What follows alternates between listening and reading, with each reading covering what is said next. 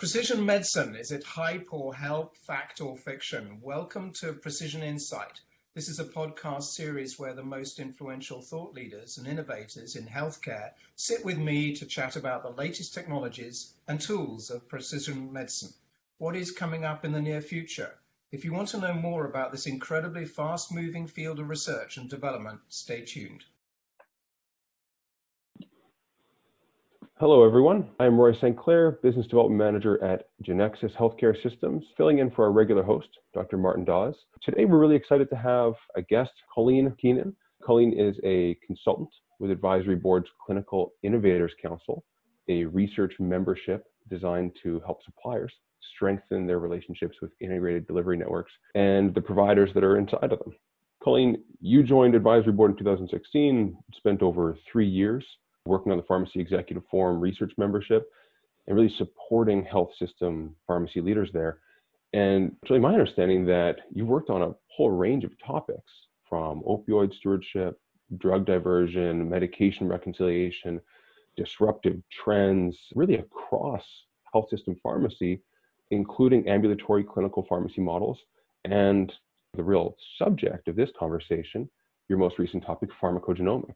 So quickly before we jump in, you've graduated magna cum laude from Wake Forest University with a bachelor's degree in business enterprise management, concentration in marketing, and you've leveraged that to get into health policy. This is part of your minor, and really into the administration of healthcare and how to lead with healthcare. So it's a fascinating background.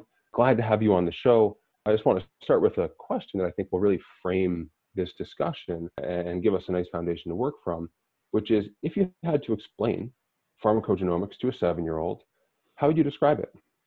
Thanks for having me on, Rory. You really did your homework on the background there. I've been in advisory board for a little over 4 years now and worked mostly with the pharmacy side and now a little bit on the pharma and device side. So it's been a really interesting time. But to answer your question, with my most recent research this year on pharmacogenomics, I don't know if this is really a 7-year-old level, but basically the way I describe pharmacogenomics to help break kind of a scary word down is it's really a process to identify any issues or maybe predispositions that are in your DNA that could affect the medications you take to treat your disease or condition.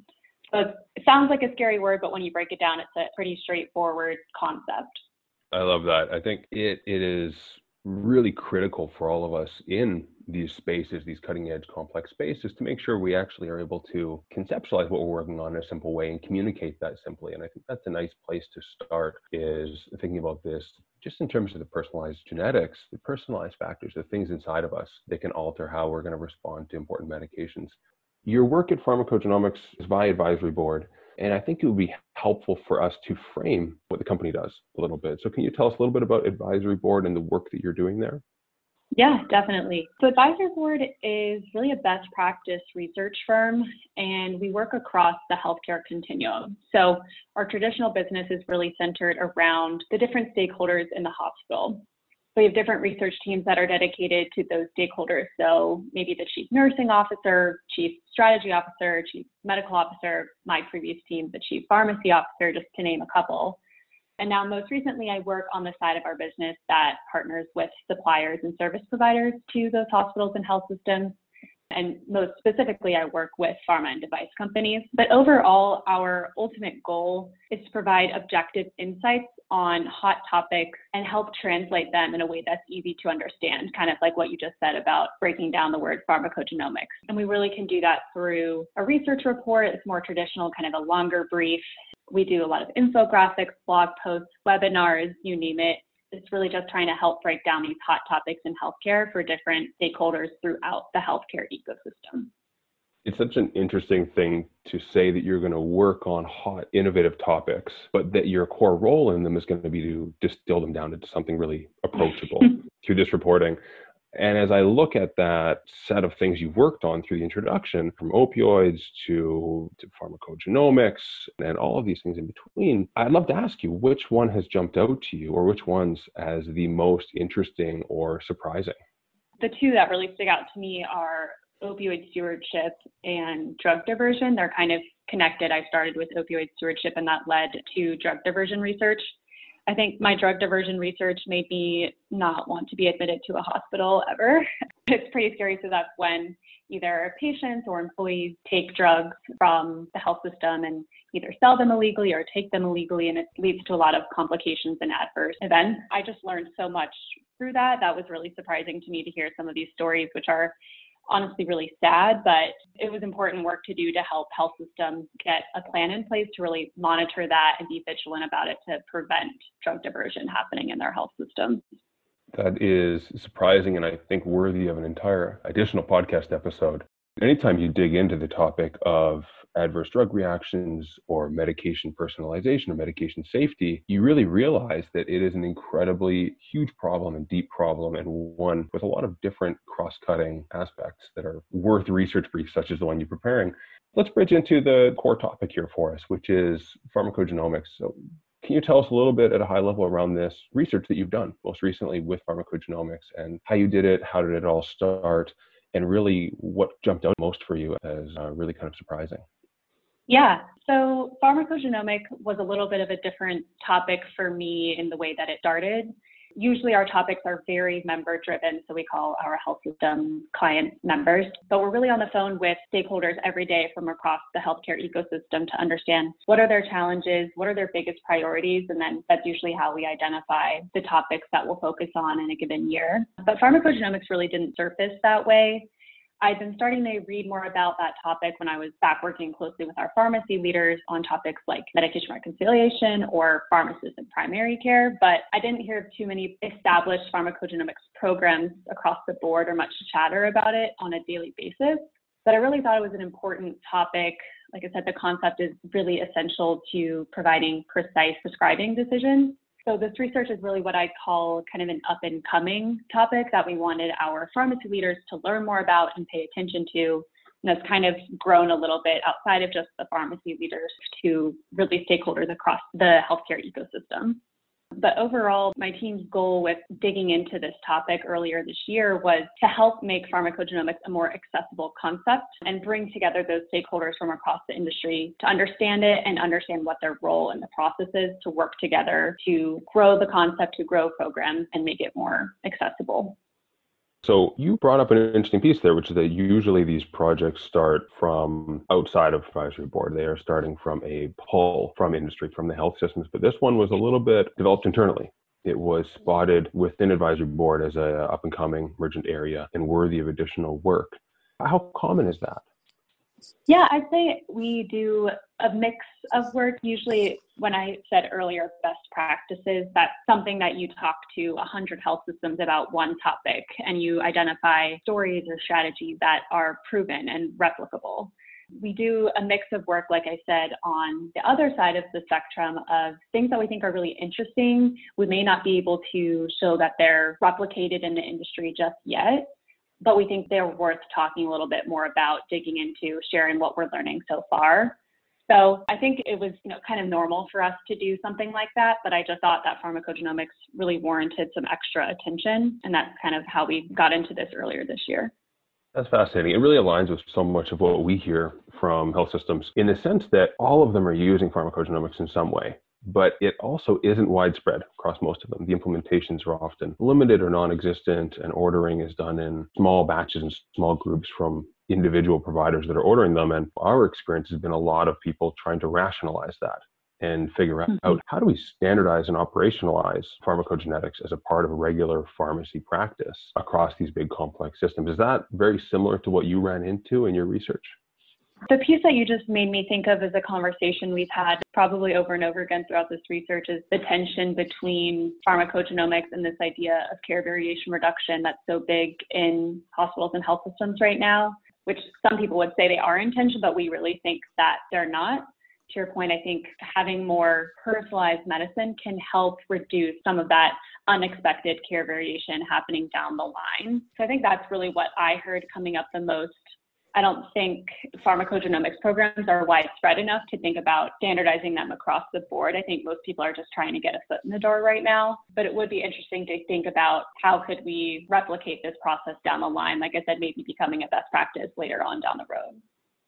Absolutely. And one of the views we've taken from early on in working in this space is that pharmacogenetics are really one variable amongst many when you're trying to make safer, more informed, more evidence-based medication decisions. What's implicit in that, though, is that there are all these other things that you can be doing as you're trying to improve, as you put it, the safety or reduce the care variation. And those are very important, right? So if a system's trying to go in that way, pharmacogenetics is going to be an important piece, but not the only piece. So can you give me an example of some other ways that these health systems were trying to reduce that care variation or support medication safety and reduce adverse drug reactions? This was a huge piece of our work with our health system pharmacy leaders. And a lot of people have done what they can to do the low-hanging fruit things to reduce variation. There are a lot of broader efforts happening throughout the health system, but I'll speak to the medication-related ones. And they mostly happen through the P&T committee, the Pharmacy and Therapeutics Committee in the health system, who are the ones setting formulary decisions. And where the care variation piece comes in here, it happens with prescribing decisions. So a lot of people are trying to standardize drugs in a given category. So there's so many different types. You have the brand, you have the generic. People are trying to standardize what their prescribers are prescribing. So the goal there is to make purchasing decisions easier, get cost savings from purchasing at scale, but also kind of reduce those higher cost medication purchases if you can by standardizing across the board. Now, that's easier said than done and often not possible in some kind of niche medication categories, but that's the overall goal.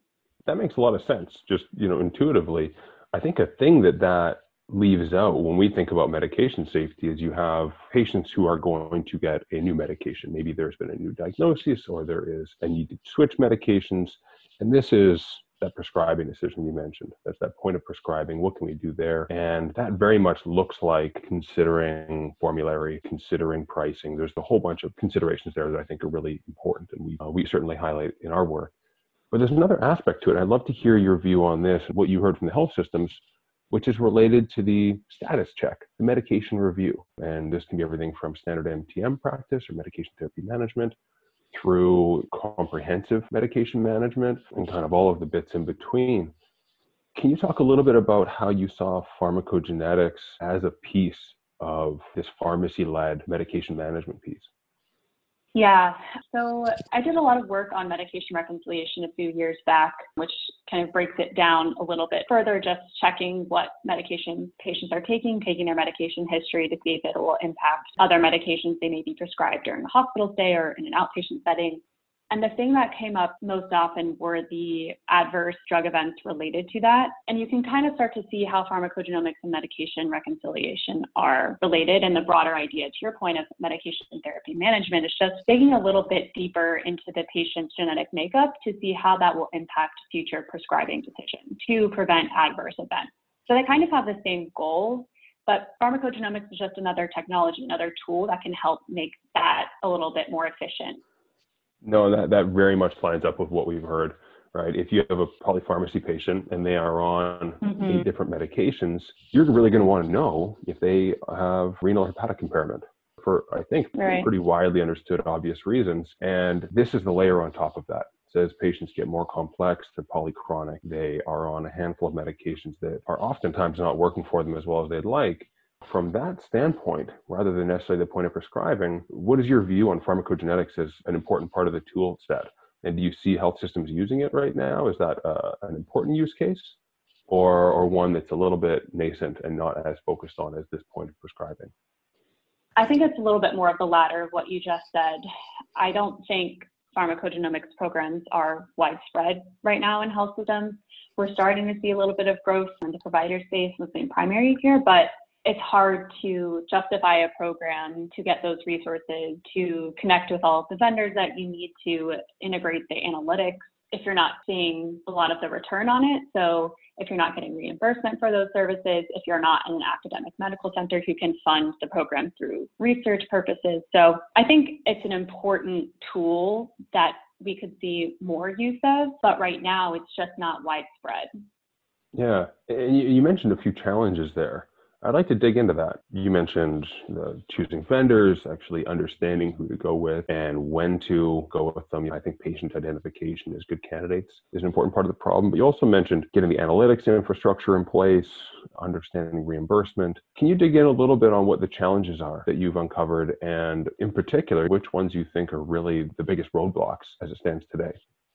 Yeah, I think the ones that I mentioned are some of the biggest ones that pop into my mind when I'm thinking about the challenges from the health system perspective. And again, I've kind of alluded to some of these challenges so far, but the biggest ones in my mind are getting that leadership buy-in to get resources to dedicate to the program. So skilled staff to do it, the IT resources, the workflow implementation is another huge hurdle to overcome once you do get that buy-in. There's just so many moving pieces of the workflow that you need to work out ahead of time, and so many different stakeholders to engage to make sure that process flows smoothly. And the one that I call it especially is the IT front. So making sure that you can have a way to integrate those pharmacogenetic results into the EHR in a way that's actionable and easy to understand. And then the final biggest one that I said before is the reimbursement piece of this. There's not a ton of reimbursement in the pharmacogenomics space to date. It mostly centers on a few use cases, and I can get into those if you'd like. But like I said before, if you're not an academic medical center who could fund this stuff on their own, or if you don't have patients who are willing to pay out of pocket, it's hard to get enough reimbursement to cover the cost of launching a program. Most of what I've heard talking to health system pharmacogenomics programs is that they're doing it because it's the best thing for the patient. And while that's great to hear, not every health system can do that just because it's the right thing, because it is definitely a resource investment. It's a fascinating point. And through some of our work, we talk to people who say, this makes nothing but financial sense, but because there's so much uncertainty still around the deployment that you mentioned, everything from figuring out skilled resources to workflow to IT integration, so many of these variables that aren't hard baked into people's understanding of what will work, a lot of people are shying away from it. And I think that's a critical point, which is that until this uncertainty is resolved and people can step in and support it, there will be that hesitation. They're going to want to see the business case outside of the academic centers. And then we can come back to that, because I think there's a couple more good points there. But you brought up something which is promising use cases. Surely in this work, you came across some that are more promising than others. Can you dig into that a little? Yes, I mainly saw three big areas pop out when I was starting to talk to different stakeholders. So we spoke with pharmacy leaders who are leading their pharmacogenomics programs. We spoke with payers, vendors, pharma companies. And what we were hearing was there were three main areas where pharmacogenomics has been proven to date.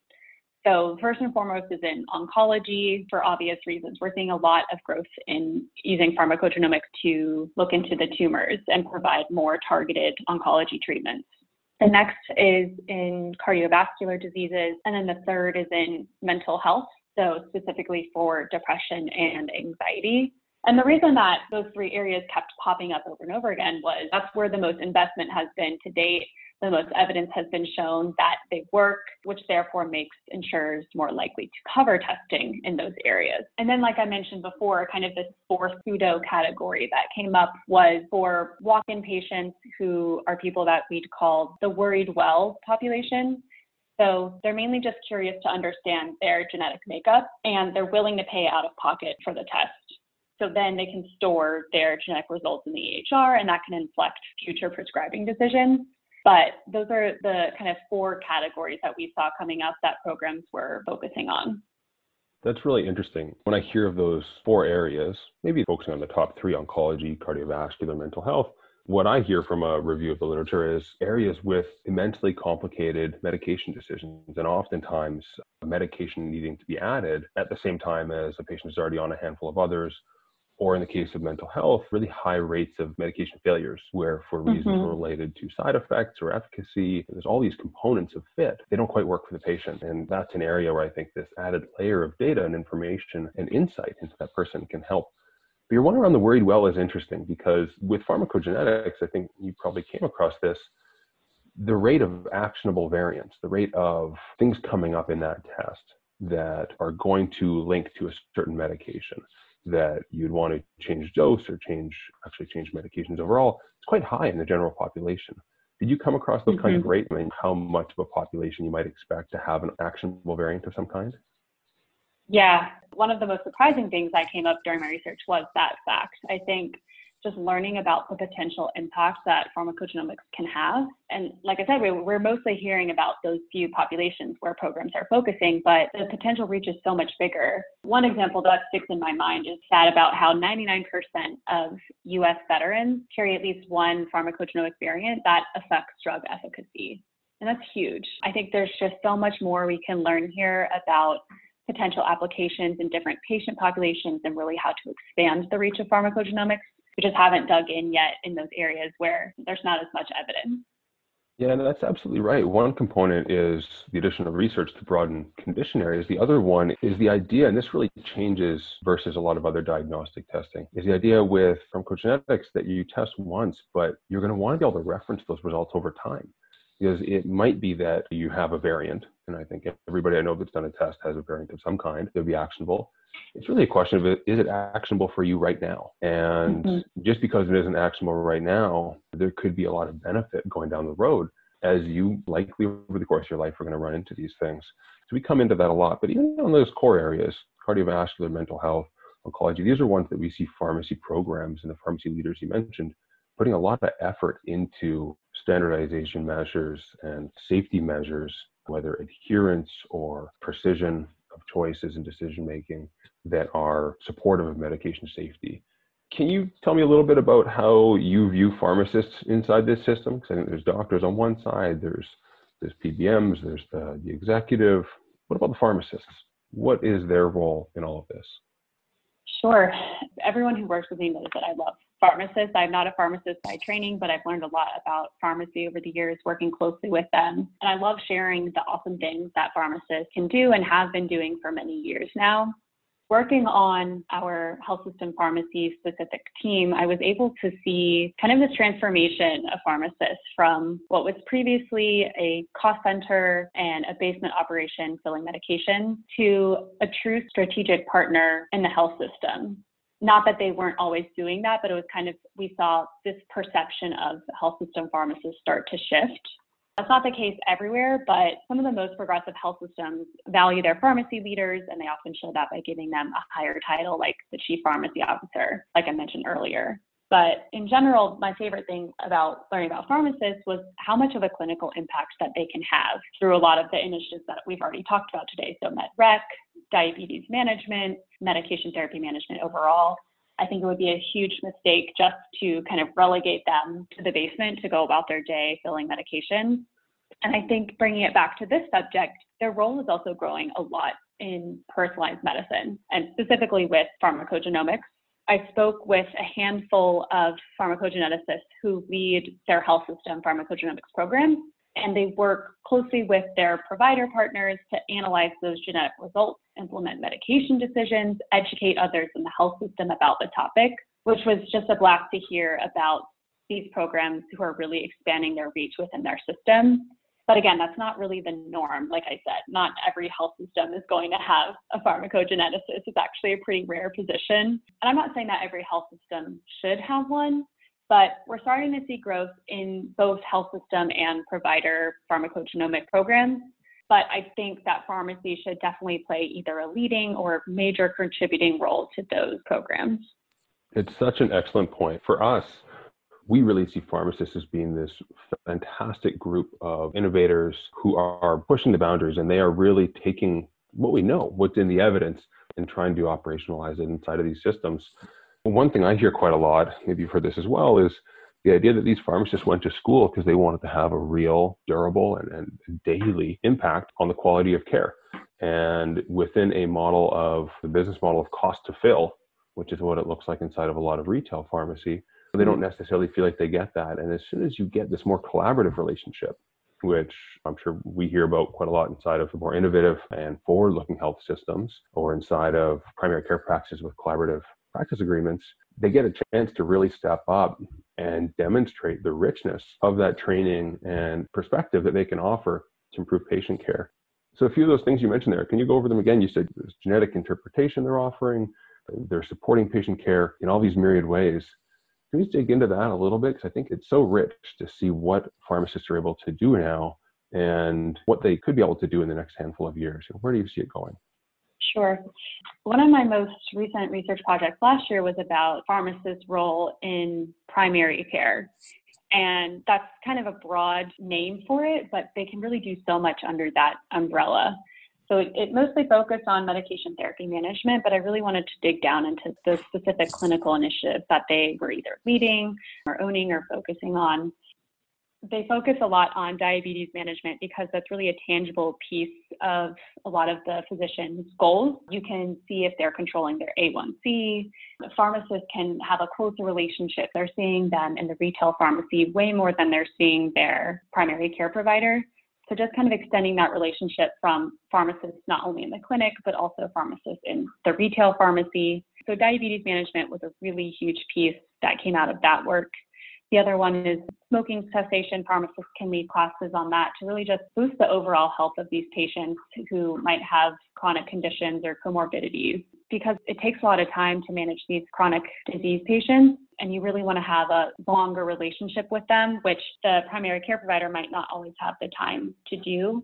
So the pharmacist is a really great tool to help manage these patients in coordination with the primary care provider. I love hearing that. I think the future where we see pharmacists empowered in more places to offer that value is a really good future and one that we look forward to and are working towards. We've talked quite a bit around pharmacogenetics and around these health systems. Is there a question that I haven't asked you, something that is related to pharmacogenetics that jumped out as interesting that you think is really worth highlighting?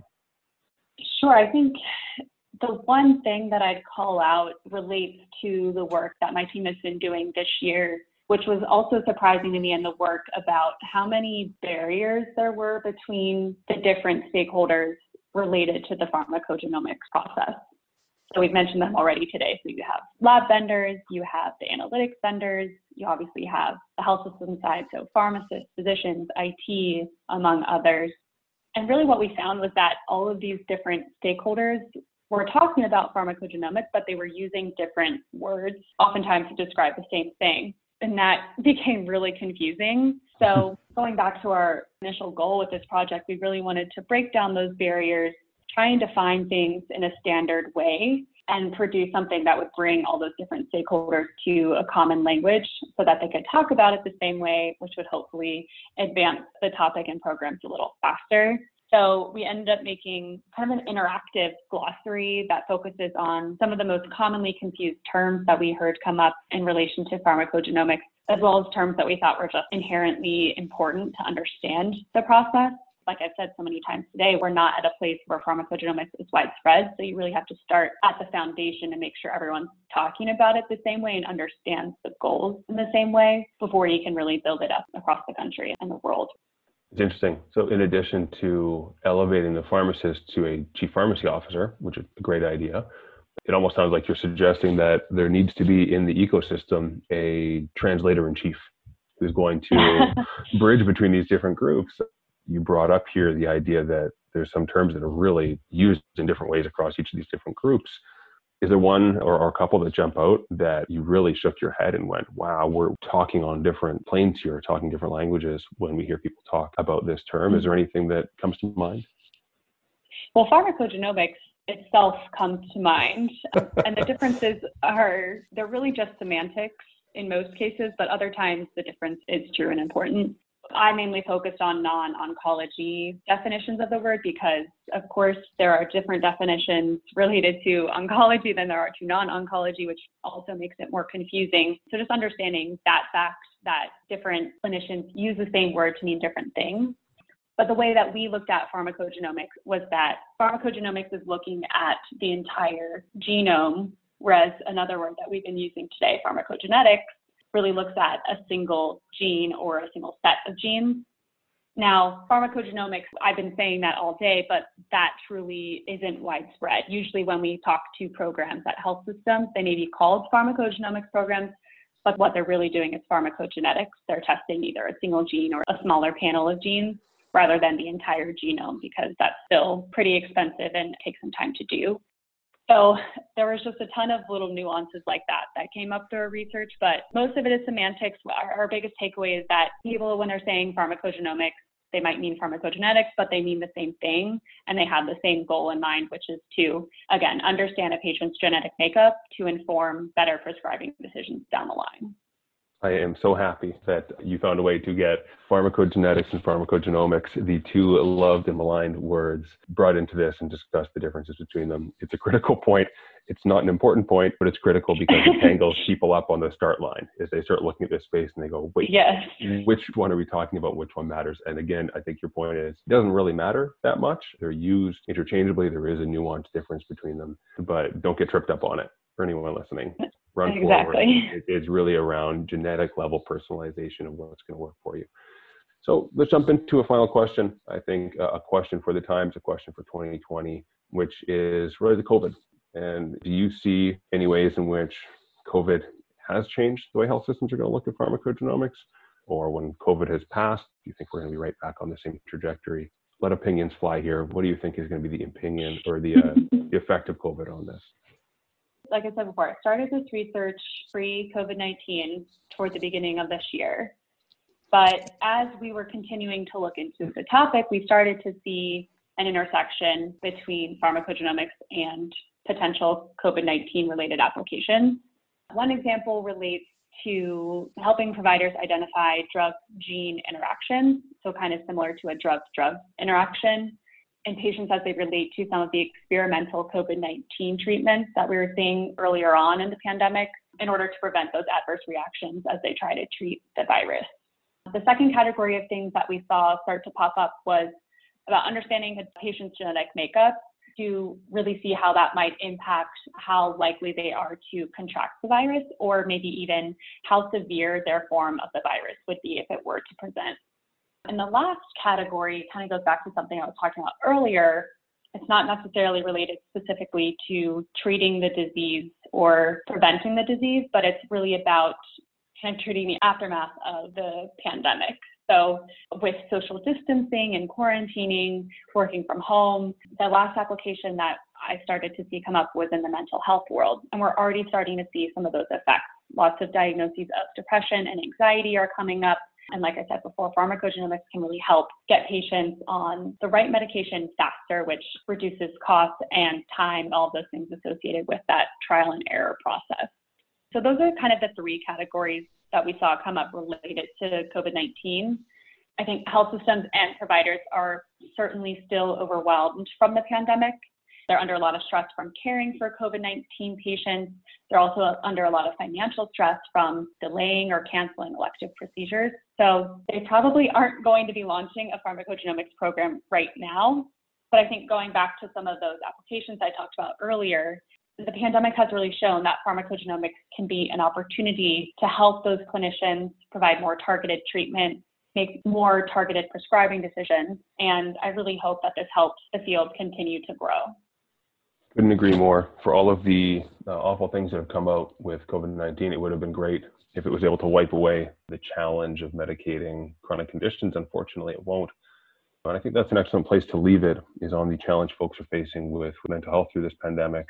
I really hope for anyone that can be supported, that pharmacogenetic tests can support them and help them identify a medication and a treatment plan that's going to work for them. I hope they're able to find it. If pharmacogenetics can play a role there, we certainly love to see it because it's, I think, an excellent application.